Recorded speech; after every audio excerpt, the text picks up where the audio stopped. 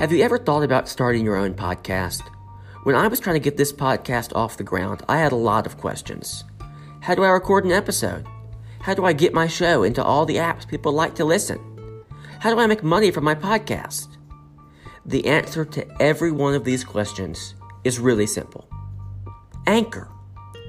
Anchor is a one-stop shop for recording, hosting, and distributing your podcast. Best of all, it's 100% free and ridiculously easy to use. And now, Anchor can match you with great sponsors who want to advertise on your podcast. That means you can get paid to podcast right away. In fact, that's what I'm doing right now by reading this ad. I love Anchor's easy-to-use drag-and-drop interface.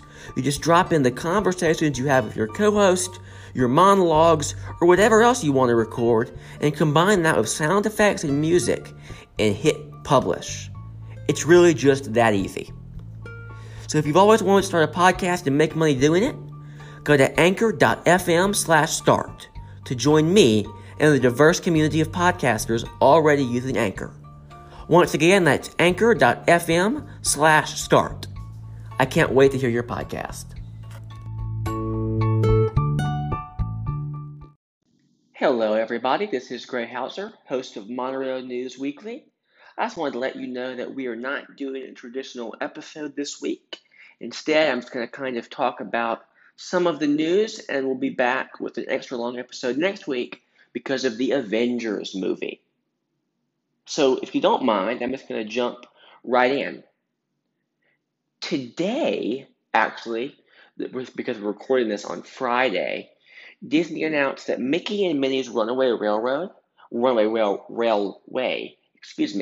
will be coming to Disneyland Park at the Toontown section of the park in 2022.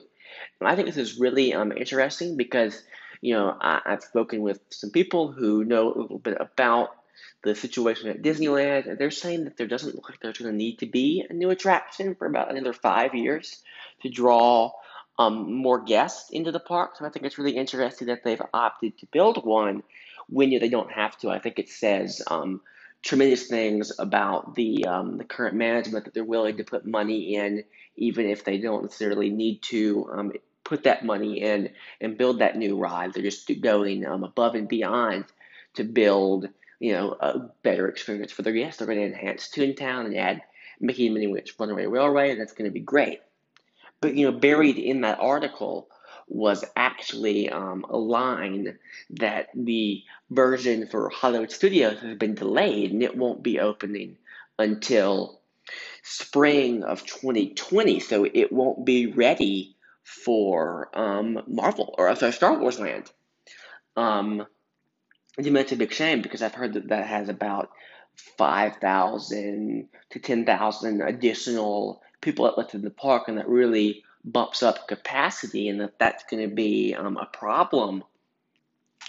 When Galaxy's Edge opens, and they're really counting on that extra capacity, and now they're not going to have it. So I don't know what they're going to do about that, besides doing things like extending hours at other parks like Magic Kingdom, which they are doing this summer. And I imagine that will carry over into the fall, right? The park is closing later this summer. Instead of closing at 11, maybe it's closing at 12, or instead of 10 at 11. That's, on top of the evening extra magic hours they're doing, which, might be going away, but they're not going away until fall, if at all. And we think that's very, very encouraging. We got our first look at the gondolas for the Skyliner, and they just look great. They have nice benches inside, and they're ventilated. They have mesh to allow for a breeze, and at 11 miles per hour, that's sure to be a considerable breeze that will keep you nice and cool. I guess the only concern is if you get stomped and you can't move, and you're just kind of stranded out there, then it might start to get a little hot. But I guess I don't anticipate that to happen. Pizza Rizzo is going to be reopening at Hollywood Studios to sort of help with the capacity problem that we were talking about. And we think that that's going to help.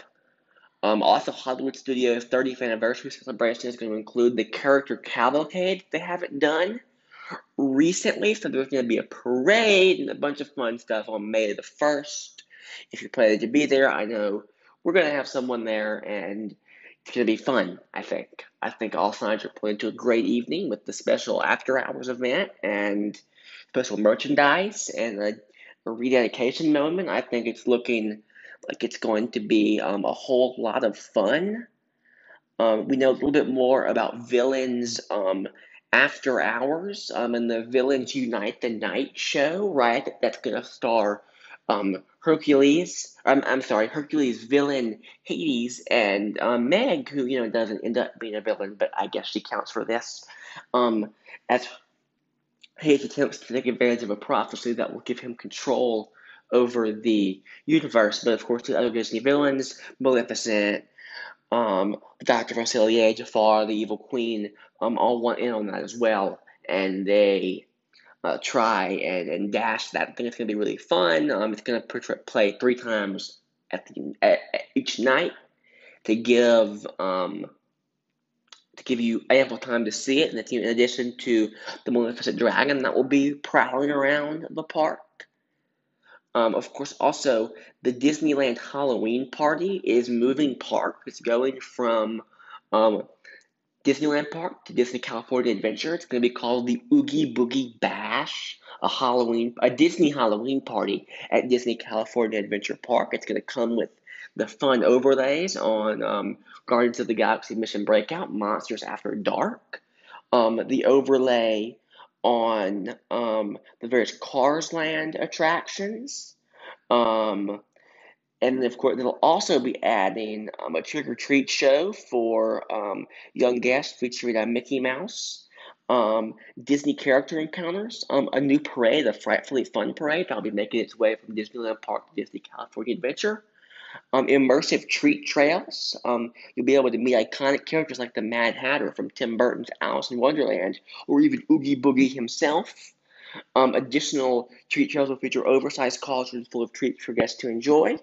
They're going to have the Redwood Creek Challenge Trail, will become a wonderful and ethereal world of Disney villains unlike anything you've ever seen before.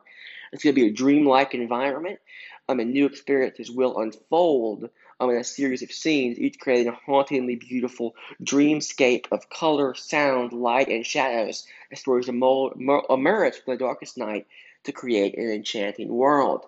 We're also going to be getting a dance party themed after the popular Disney Channel original movie Descendants called Descendants. Get it? It's a pun. Um, the greatest dance from the Isle of the Lost will be throwing down an awesome dance party featuring the biggest hit song from the Descendants films. That'll be great. And also World of Color Villainous, a new villains-themed World of Color show will be coming. So I know this is a bit short, but that's all the news we have for this week. We'll be back with a longer episode next week, a substantially longer episode. Thank you. Check MonorailNews.com for all of your news. Follow us on Instagram and Twitter. We're at Monorail News on both of those. We really appreciate it. Thank you. Have a wonderful, wonderful week, and remember that tomorrow is just a dream away.